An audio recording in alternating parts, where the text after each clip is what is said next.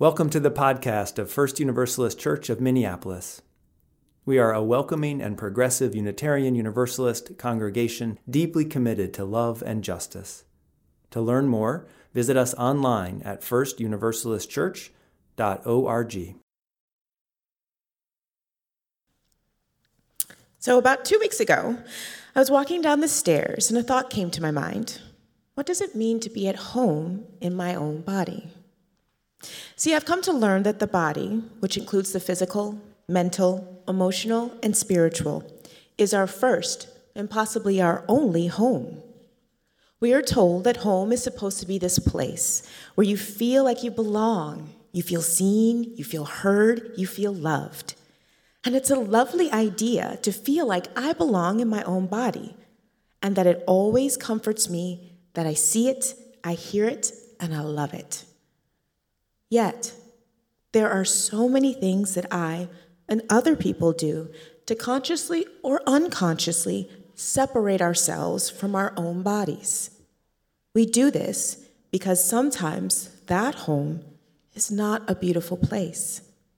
Sometimes that home is so hurt and so damaged that to be in it, to be present in it, feels like too much. Which now makes the question, what does it mean to be at home in my own body, a nuanced one? How do I be at home and belong to a body that holds pain? How do I be at home and belong to a body that I feel betrayed by because of age, neurological disease, cancer, or other illnesses? How do I see, hear, and love a body that society doesn't make space for because there's very limited positive representation of it in the media or minimal accessibility for it in public places? How do I be at home in a body that carries intergenerational trauma in the bones and in the cells? It would be easy if every time we were present in the body, it was a joyous experience. I know I wouldn't allow myself to become disconnected and not at home in my body if I felt bliss every time I was present. I also know it's easier for me to blame and lay the sole responsibility for me not feeling at home in my body on outside forces, like our society. Now, don't get me wrong. Our U.S. society has done and continues to do atrocities to Black bodies, but I refuse to give our society so much power that I say that the only reason why I don't feel home in my own body is because of our society. If I'm honest, more than once, I put up the unwelcome sign. You do not belong here, for myself. And the first time I realized I was putting up that unwelcome sign was when I stopped doing yoga. I haven't done yoga in months, because for me, yoga is the activity where I breathe, I take in all parts of the body, the mental, emotional, physical, and spiritual, and I take them home. But recently, I've been like, nope, I don't want to go home. Are you kidding me? No. There was so much pain there. There was so much hurt and darkness, and I don't know how to deal with that. I mean, I can sit in it maybe for 5 minutes, but to sit in it every single day for 75 to 90 minutes, I don't know. I've never done that before in my life. I don't know if it'll break me or not. I do know that it won't cause me to become hollow, because me putting up that unwelcome sign and not going home to my body is causing this emptiness. It's causing this coping in unhealthy ways. Yes, we are born whole and holy, but we are not born perfect. So let us not just tolerate, but be accepting of the fact that to truly be at home in the body means we embrace both the enjoyable and the painful experiences, because we belong in the body, because it is our home. We don't leave.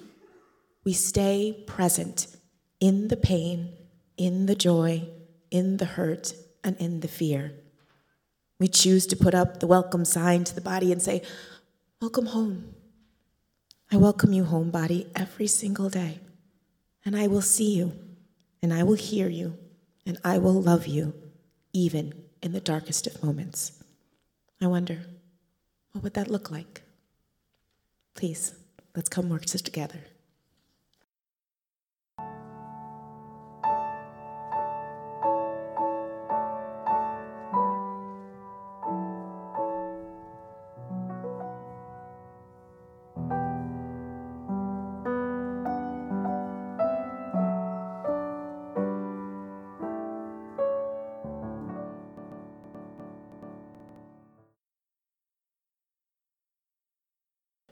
I want to actually also thank the class I'm facilitating, the Squirming with the Bible class. I was looking at a blank page all day on Tuesday, and I had nothing for today. And through a conversation with them, they helped me write the sermon. So I want to thank that group for giving me at least the path to a sermon. Thank you. While millions of refugees around the globe are searching for home because of climate crises, war, famine, you name it, they're clashing with some other people who wish to send them back home. And the problem of families without homes keeps escalating. With this combustible and destabilizing backdrop, home requires a social, political, economic, and moral, and most of all, an ethical definition. And where there is an ethical challenge, Unitarian Universalists are going to be there. We are going to find housing for folks. We are going to house and share our homes with folks. We are going to build homes with Habitat for Humanity. We are going to welcome those who come through those doors, and we're going to say, Mi casa es su casa. We are going to chant, immigrants are welcome here. We're going to lobby the legislature. We're going to collect dishes and silverware for the transitional housing program. We do the work. We got that. But when we're not working and doing and providing and protesting and collecting and organizing, we Universalist Unitarians may find ourselves off in a little corner, asking questions that we know the answers to. But we still have to ask them. Questions like, why, in the richest country in the world, do we little old church people have to house people, build tiny houses in our backyards, collect cans and pillows, and otherwise scrounge to put a generic Band-Aid on that cancerous tumor of American disregard and neglect for those human needs? Why? Why? We know the answers. We know that there is little will in this country to provide for all people. We know that there is little will in this country to promote equity. We know that phrases like, it's mine, gimme, I want more, limit the moral imagination of the greedy overlords. We know this, but we get back to work until we return to church on Sunday to ponder these big ideas that lingered with us throughout our do-good zone through the week, from Sunday to Sunday. Well, friends, it's Sunday now, and we do not have to do today. Today is a day to ponder. So what if we take a few minutes to think about home in some new ways? What if we think about home as a philosophical construct? What if we stretch and flex our intellectual biceps and try to come up with some new and creative capacities to enlarge and reframe our idea of home. Now, one of the things I love about philosophy is that asking the question is as much fun as seeking possible answers. And even then, the answers are only a temporal reality until a new conundrum emerges. Oh, the blessed life of us Universalist Unitarians. Our brains do not get a day off to leave it to God. We work every day. So let's do some work. Exploring the operative concepts of home in a person's life can reveal deeply ambiguous phenomena. These ambiguities can open up a philosophical space for a complex array of topics in many disciplines. For instance, what is your connection of home to your personal identity, growth, and development? What does your idea of home say about issues of security and openness? Being at home or not at home has become a stock measure of our existential health. Have you ever taken stock to consider what your concepts of home means and what does it say about who you are and how you are and whose you are and how you relate to others, how you demonstrate home in the world? Home, inclusion, home, exclusion, home, displacement, home, being, home, belonging. Does your personal practice of homeness result in you having never been in the home of a person of color or never had a person of color in your home? Now, if you do check that box, and I know you're not going to raise your hands, but I know some of you are checking that box, there's an opportunity. February is Black History Month, and my home will be open, and you can come because we have a baby coming, and we're going to need some tater tot casseroles.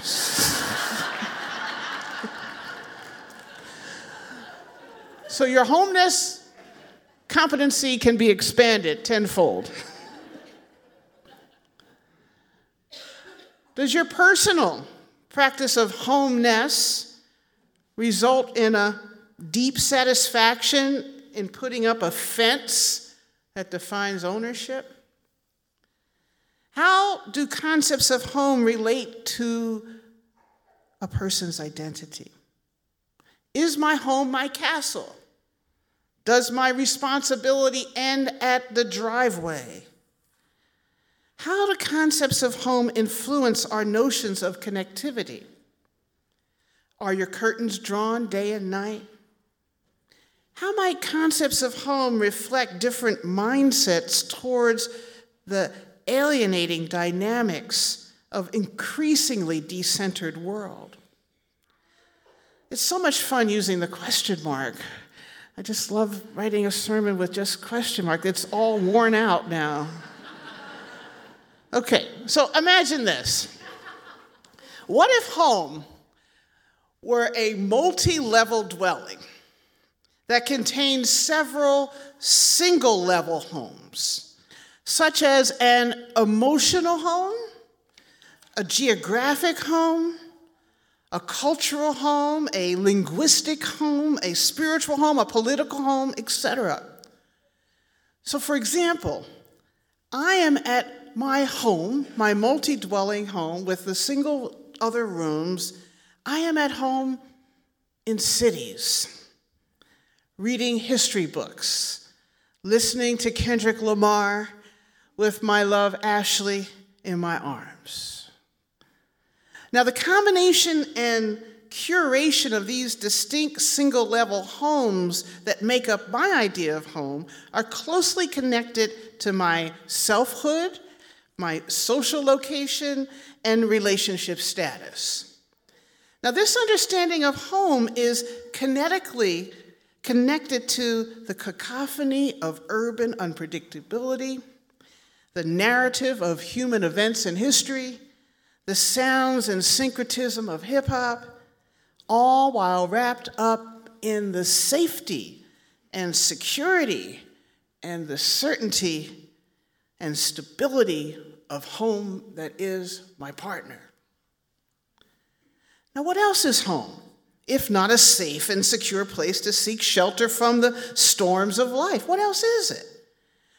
To be human is to create home, to create these spaces. To be human is to create identity within home, to create the concentric contours around what is dear to us, shaping and imagining home. Now, originally, home meant the center of the world. Home is the center of the world, not in a geographic sense, but in an ontological sense, in a being sense. Home was the place from which the world could be founded. The world is founded in home. A home is established at the heart of what is real. And in many indigenous societies, everything that made sense in the world was real. The surrounding chaos that existed and was threatening was not real because it was outside of the place that founded home. Now, without a home, the center of the real, one was not only shelterless, but also lost in non-being, in unreality. Without a home, everything was a fragmentation, a dangling participle of reality. So home is our retreat from fragmentation. It is our place we can depend on for grounding. Think of it as a place to recover from the stressful pace of life, a place where we reassert our power in wake of scary revelations, a place to rest from the powerlessness ingested every day in this world's toxic stew, a place to rehabilitate our deflated confidence or our diminished personal esteem. Home. But friends, how are those distinct single rooms functioning in your multi-floor dwelling? Is the furniture in your emotional room, comfortable enough for family truths to lay bare? Is your geographical home a place that can navigate freely without fear? Is your cultural home a place where your multiple identifiers can celebrate without judgment or ridicule or oppression or somebody calling the police on you while you're delivering packages? That happened this week. Does your linguistic home have a place for more than English? Is your spiritual home filled with UU fundamentalism with no chairs for a Lutheran?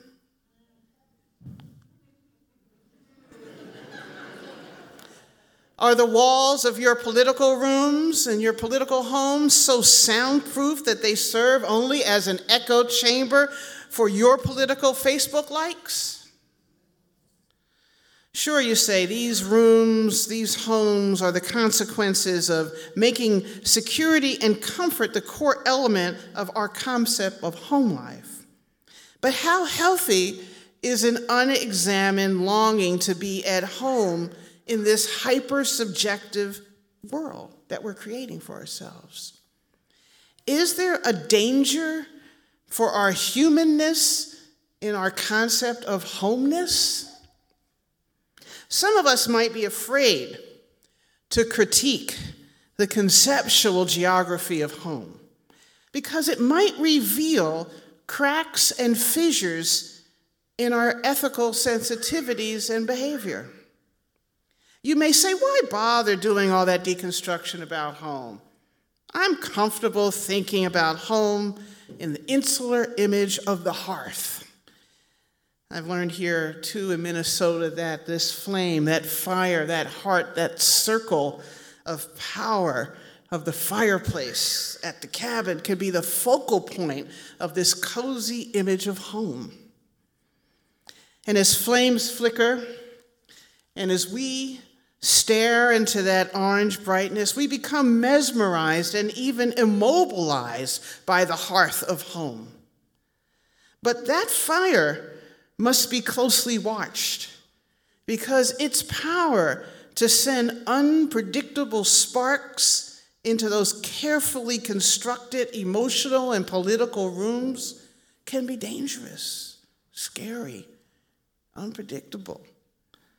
Are those random flickering sparks crossing the boundary zones of your own home identity? What are those crackling sounds in the fire calling you to do about your own homes? Friends, we must give adequate expression to the dynamics of our subjective understanding of home, while learning to engage the dilemmatic spaces in which our lives are lodged. We have to try to grasp the full dimension of these ambiguous home spaces and direct some conscious, focused attention to the nests of issues and assumption underlying our ambivalent relationship to home. I remember when my parents moved from one neighborhood to the other, and it was a move that lots of people were making in the 60s. My father, we moved from a row home, like 1,000 square foot row home, to a 4,000 square foot house in Winfield, from West Philly to Winfield. The Jeffersons was moving on up. You know, it's that whole trajectory of the emerging black openings for opportunities. And my father, my parents, we were all part of that striving Negro strategy to move up and move out and move in to the new neighborhood. And I remember my father on the phone talking to one of his buddies. We had just moved into this giant house. And my father was moving up as a politician. Everything's rosy. Everything's going great. But he said something I'll never forget on the phone. He says, yeah, Cecil, we're the only ones out here. We're the only ones out here. And I looked at my father. I was about 11 years old, and I said, what does that mean? We are the only ones out here. We were the only black people in the neighborhood at the time. We're the only ones out here, as if that new home was something better that we had before. But also I heard a sense of loss in his voice that I didn't understand until many years later. Our identity was still on Conestoga Street. So I took the 52 bus every day after school back to the old neighborhood. And it took years for me to really integrate into that new home. Thinking about home, reflecting on home like that, is something we all have to do. We have to do it because our identities are materialized in our home and our sense of place. And discussing our understanding of hospitality or the connection between privacy and community, articulating what we feel at home contributes to our self-understanding while opening horizons for possibilities to be part of new homes. Now, as we hunker down in our homes for winter, these cultural seasonal narratives about home and identity can really drop a serious weight on our psyche, particularly when the charity machine is in full swing to pull our not structural change heartstrings,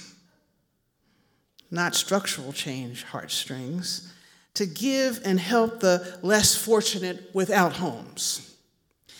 But I want to argue that homelessness is not just a lack of permanent residence. Homelessness, particularly during this season, goes much deeper, and some of us here are indeed homeless. It is a state of lack, a lack of self-fulfillment, a lack of control of one's physical environment, a lack of emotional comfort, a lack of intellectual stimulus, a lack of social connectivity. These are all forms of homelessness. Be aware of your homelessness when you are at home in your house, if you have one. Take stock of it, explore it, interrogate it, address it, talk about it. And whether or not you're always aware of it, a home is a home because it blurs the lines between the self and the surroundings and challenges that lie outside of our abodes. These challenges about home and these divisions and blurriness that happen sometimes are because we're trying to figure out where we really are, whose we really are, why we are. So follow these blurry lines to see what might be missing to provide you with both safety and security of home, but also the adventure and potential of home. Friends, we have to ask ourselves, how healthy are these 19th and 20th century notions of home when so many of us are living in a world increasingly defined through connectivity and decenteredness? In our current world of multi-biographical lives, patchwork families, refugees, economic migrants, couples living apart together, increasing amounts of singles, and the growing silver society, the sphere that we call home in the future will have to be nothing less than a multifunctional, flexible base for meta-mobility that works in several dimensions. Whether real or virtual homes, mobile or fixed homes, home is much more than shelter. It is multifaceted, ever-changing, an idea that needs to be examined while it evolves. Go home and write some question marks about home. Be at home. Let's go home. Let's be home for someone. Let's leave home for someone. Let's try home with a new community. Let us be the homes that we were meant to be. Thank you.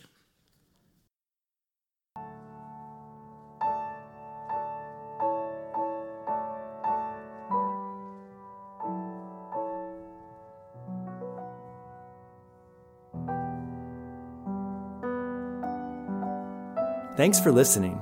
If you enjoyed this podcast, please consider supporting our ministry. Text First Univ, that's FIRSTUNIV, to 73256 to make your gift. If you are able to join us in person for Sunday worship, we'd love to see you in church. To learn more, visit us online at firstuniversalistchurch.org.